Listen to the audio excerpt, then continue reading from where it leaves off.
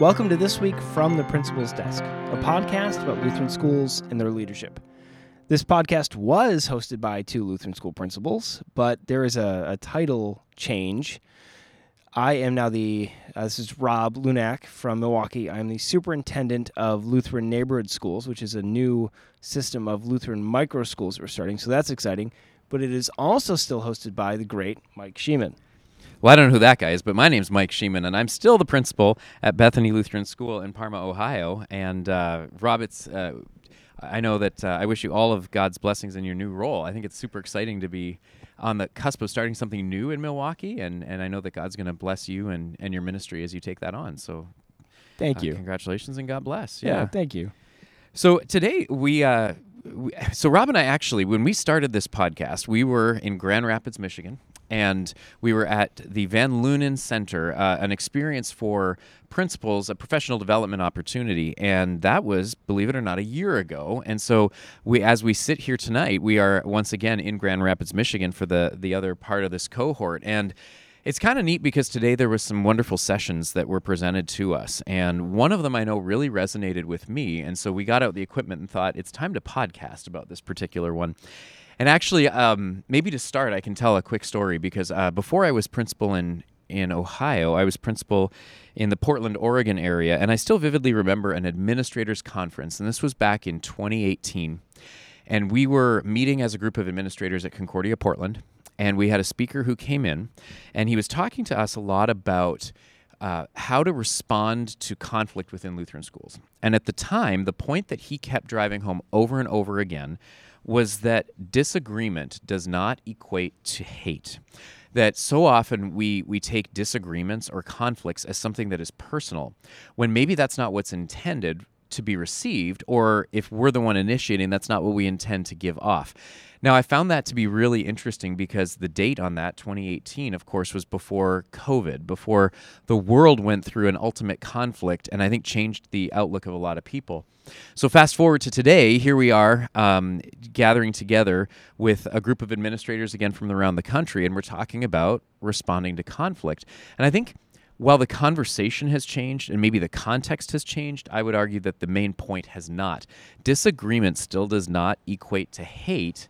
But boy, Rob, what do you think? We're seeing that all over our society these days. Wouldn't you agree with that? Yeah, I think COVID definitely raised the temperature of everybody in the room to the point where people were getting mad about anything and everything, and it felt like, as a principal, everything you did was the wrong thing to do. And I can't remember a time before where every decision you made had half of your community mad at you and half of your community in support of you, and then mad at the other people who were mad at you. Everyone was upset. And we were dealing with something, during COVID, we were dealing with people's lives and livelihoods, right? And people are always going to get really fired up about their religion, their money, and their family. And COVID hit all of those because it almost became a litmus test of how conservative are you and how religious are you? Do you have enough faith in God? And if you wear a mask, do you really have faith? And, oh, you're hurting my kid by making them wear a mask or by not making them wear a mask. No matter what you picked as a school, it was the wrong answer and the right answer at the exact same time. And so much of that changed. And as principals, we hate uncertainty. Right? I don't like it. Mike, I'm sure you don't like it. Not at all. And that changed so quickly. We were used to speaking from a place of authority, and all of a sudden COVID came up, and none of us were speaking from a place of authority anymore, right? And all we could do is approach everything from we are trying to make the best decisions for our community, and we are trying to honor our faith through all those decisions. And yeah, it got to the point where I think people forgot that you could disagree without absolutely hating the guts of the person across from you. And I'd love to say that now that we're in 2023 and COVID is mostly in the rearview mirror, that we're back to that. But I don't think we are. I think it's gotten a little worse. Mental health is now a bigger issue, and I think that there was a lot of stress from the pandemic that people are still dealing with and still carrying around that they will take into decisions for the next 5 or 10 years. And I'm waiting for the day when we can just bring the temperature down a little bit so people can have those conversations not from a place of fear and anger, but from a place of curiosity and love, which is where I think we were a little bit before 2020. Yeah, no, I totally agree with that. I feel like maybe people have even been emboldened, and there's a lot more kind of right fighting or what they deem to be right fighting taking place. But one thing that I've learned is that the conflicts today, and maybe my eyes were just open to this. Maybe this has always been the way it was, but I feel like today they're more complex than they were before. You have people who have had various experiences in the past 4 years. Maybe they've lost a loved one. Maybe they had some political views challenged. It could be a million different things. But one of the things that I found is that when people come at me, I find that they're coming a little bit harder, and maybe that's just me. But the emails are more terse. The face-to-face interactions are a little stranger. So the question becomes, how, as a Lutheran school administrator, with the people that God has called you to serve, how do you tone that temperature down? How do you get to the bottom of the root cause of what it is that they're trying to communicate? And how do you love them through it? Now, that's one question, but the other question is, how do you do that when you yourself are exhausted and maybe feeling the same way? Now, you can take COVID out of it, you can take all of the other controversies out of it, but that question still remains true, because 10 years from now, it won't be COVID related, but people are still going to be coming to you looking for compassion, looking for grace, but they may not be trained to speak it well.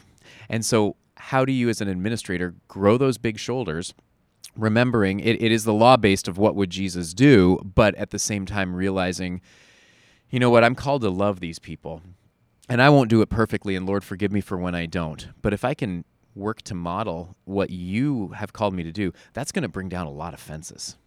Yeah, and that's really important, because so much of your job, so much of the job of a Lutheran school leader, is disagreeing with people in a kind way, because that's, anytime you make a change, not everyone's going to love your change. That's just how it is. Not everyone's going to love it, and the success of that change is how you handle not the people that agree with your change, but the people that don't. Mm-hmm. And being able to deliver that news, or to talk through the questions people have with it, and to do it in a way that's not like, well, I'm the boss, so that's too bad, because that will get you nowhere. That will win you no friends, and that will lose you all the arguments, because you might win the argument with that person in that moment, but now you've lost the 50 other arguments they're going to have with the people around you, where they describe your side as, well, he didn't listen, and she was too mean to me, and they didn't even let me talk. And that's all you're going to accomplish with that. And I think that we have, as leaders, have to take our egos out of all of it, but we get so wrapped up in those decisions because they're personal decisions, because we would never do anything that we thought was the wrong thing to do. Otherwise, why would we do it? And we belabor over these decisions. And we think about these so much more than I think people give us credit for. We lose sleep over these things. And so when we put something out there and people come back and they don't just disagree with us, we feel like they're making a value judgment about us. And sometimes they go so far as to say it in an email. Gone are the days where people just disagreed by saying, I don't quite disagree with this decision, but I respect your decision. And now it's more like, could you have made a dumber decision as a school principal?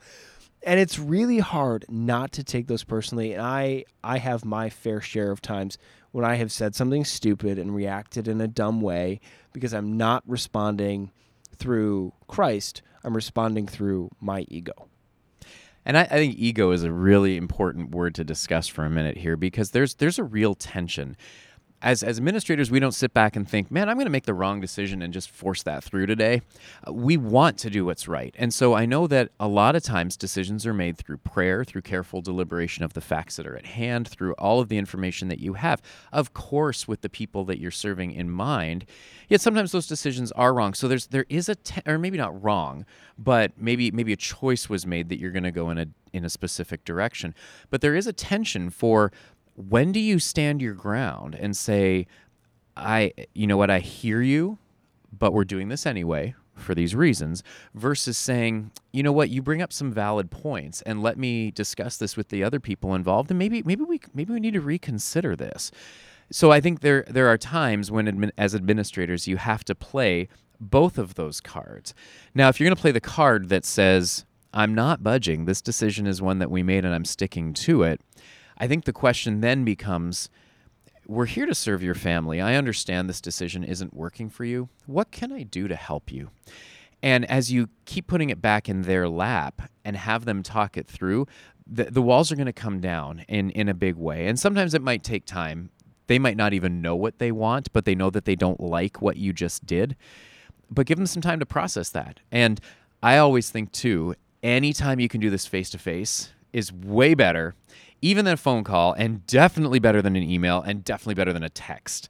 So really do as much as you can to relate to people and seek to understand where they're coming from. And if you can understand that, you may not change what you did, but you can certainly empathize with them and then try to help meet their needs in other ways. Yeah, one of the things we talk about a lot on this podcast is building strong relationships with the people you serve. And the better relationships you have with the people in your community, when you have disagreements, they are more likely to see you as the person and not you as someone who's making something difficult for them. The example I like to give is if you're driving in traffic and somebody cuts you off, you assume that person is doing it on purpose, they're a terrible driver, they must be a moron, and you have some other words and maybe a hand gesture for them. But that person maybe was changing the radio and didn't notice. Maybe there was a bee in their car. We don't know. Maybe they did cut you off because they're a jerk, but we don't know. We just assume the worst because we have no relationship with that person. So if we have no relationship with the people we are serving, when we make those decisions, they're going to assume the same things, that you don't know what you're doing, that it is personal, that you are making their life harder. And some of that has merit. You might be making their life harder. You might be. But that doesn't necessarily mean it's the wrong decision. But also you have to go into those conversations with people from a mindset of curiosity and openness. And maybe you are wrong. Maybe. If you go into it that there's no way I could possibly be wrong, one, you are not living a faithful life because only one person was ever not wrong. And it's not you. I'm sorry. That was Jesus. So you need to go into it with that curiosity and that empathy and ask a lot of questions, like Mike said, and put it on them and be like, can you please explain this to me? I don't understand. Can you please help me see it from your side? Because from my side, here's what I saw. And open up that dialogue, because so much of our Lutheran schooling is based on dialogue and relationship and connection and partnership with teachers and students and parents. And none of that happens, and you won't make any good decisions that are lasting unless you have buy-in and trust from the people around you. And the other thing, too, is grace upon grace upon grace. I know I just dealt with something the other day, in fact, where I got an email from a parent that came through, and it came through hot. They did not like something that I did. And what did I do? Okay, fine. And I emailed them right back. Well, here's what I think about that. And of course I was tactful, but I'm not going to lie. I had a little snark in there. I can admit to that. And it was the wrong thing to do. The parent didn't really pick up on it, but came back and shot back with something else. But at the bottom of her email was her phone number. And I thought, hang on a second. This could be a conversation. And I called her. And now I'm in the middle of summer. They don't expect that kind of a response that quickly in my context. But I called her and I just started with, how are the kids doing? I haven't chatted with you in a long time. I know we're emailing, but forget that for a sec. How you doing? And when we started talking more about what she cared about the most in the world, her kids, and she saw that I was caring about her kids, the issue that we had became a non-issue at all. I said, listen, I know we're emailing here.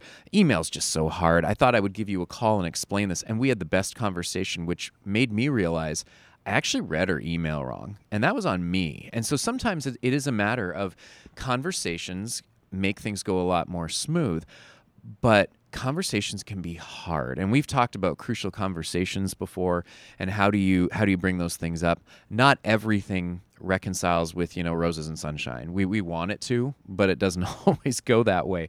So sometimes you do need to have hard conversations that really are exhausting. Maybe they don't go the way that you want them to go, but know that you never do these things alone. God is always there with you, and God has promised, never will he leave you or forsake you. He is by your side. So with him, we certainly can do all things, Philippians 4:13, and he encourages us to be strong and courageous, for the Lord our God is with us. One of the other key things, I think, when we're responding to conflict is really taking the time to actively listen. There's all the cliches, we have 2 ears and one mouth and all that kind of stuff, but it's true. if we can listen to what the other person is saying and actively listen, I think we're going to get a lot more out of that.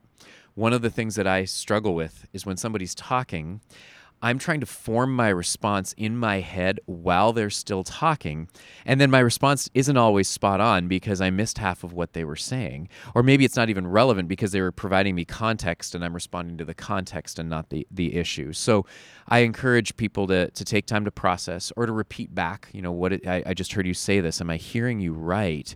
And give that parent or that staff member, whomever, the opportunity to ensure that you understand what they're saying and then work on your response. Yeah, and that listening part is hard.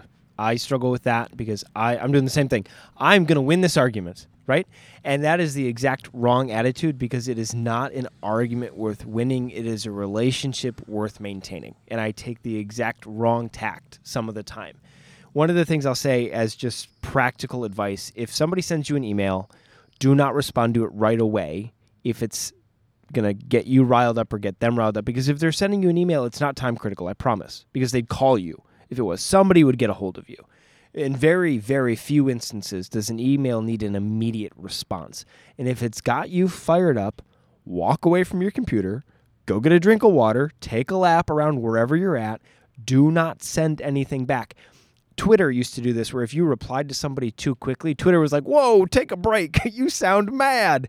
And I will say the exact same feature should be in every email client for every principal in the world. If you're going to send 2 emails to a parent within 5 minutes, stop.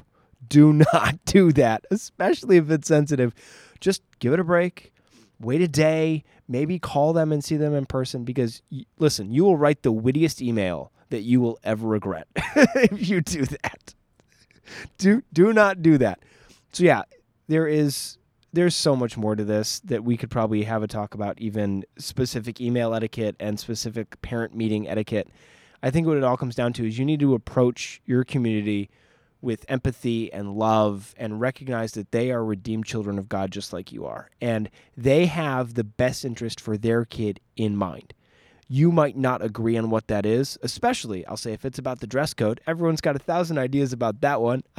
I burned up some capital when I took a call. The very first thing I did was change the dress code. I shouldn't have done that. But now, live and learn, right? Our teachers came to me, we need to do this. And I went, okay, yeah, we'll do this. And I didn't talk to any parents. That's another thing we can talk about later. Don't do that. But approach everything recognizing that they have the best interest of their kid at heart. You have the best interest of their kid at heart. And if you can get through some of the prickliness of conversation and some of the tension that we bring into conflict and see that in each other, you're going to have a much better time. And you might not come to an exact understanding, but I think you can both walk away respecting each other and still going, I don't like the decision. I don't like your opinion. But I think we can agree that this is what we're going to do. Because that's what it comes down to. You need to at least reach a point where everybody can move forward, whether they like it or don't. Right. And what you just said, Rob, I don't like your decision. I don't like your opinion. You never said, but I don't like you. And that's what we're trying to get at here is that, there are in this world, there are some people who, quite frankly, they're just hard to love. I know people like that. I'm hard to love. And I was going to say, I have 4 fingers pointing back at me when I point out with going the other way. You know what? I know that there's days when I'm hard to love too, a lot, probably more than I'd even care to admit. But God didn't discard me. God still sent Jesus to die for me. And so the people that you are called to serve are blessings from God. They are going to be difficult from time to time. They are going to disagree with you from time to time. There may even go so far as to be irreconcilable differences. But leave that where it's supposed to lie. And as Rob said, view them as God views them. They are redeemed children, and Jesus came to die for them, just like he did for you. And with the cross of Christ, we have unity. And it's not going to be unity in politics. It's not going to be unity in dress code. It's not going to be unity in a lot of other things. But the one that matters is unity in Christ, and use that as your foundation, and God will bless your efforts. I think that's a great place to end us. Can I close us in prayer today? Please do. Dear Lord, thank you for our disagreements. Thank you for our varied opinions and for our perspectives. Thank you for giving us the opportunity to talk to one another and to see differently. Thank you for loving all of us, no matter our stripes, our opinions, our friends, any of it. You love us through all of it. Thank you for that. Allow us to be more like you and to love each other through our disagreements, and to not view anyone as less than or as an enemy for something that they think, but to realize that through you we can have harmony and peace. Be with us all, and I guess everyone listening, have a good summer. Amen.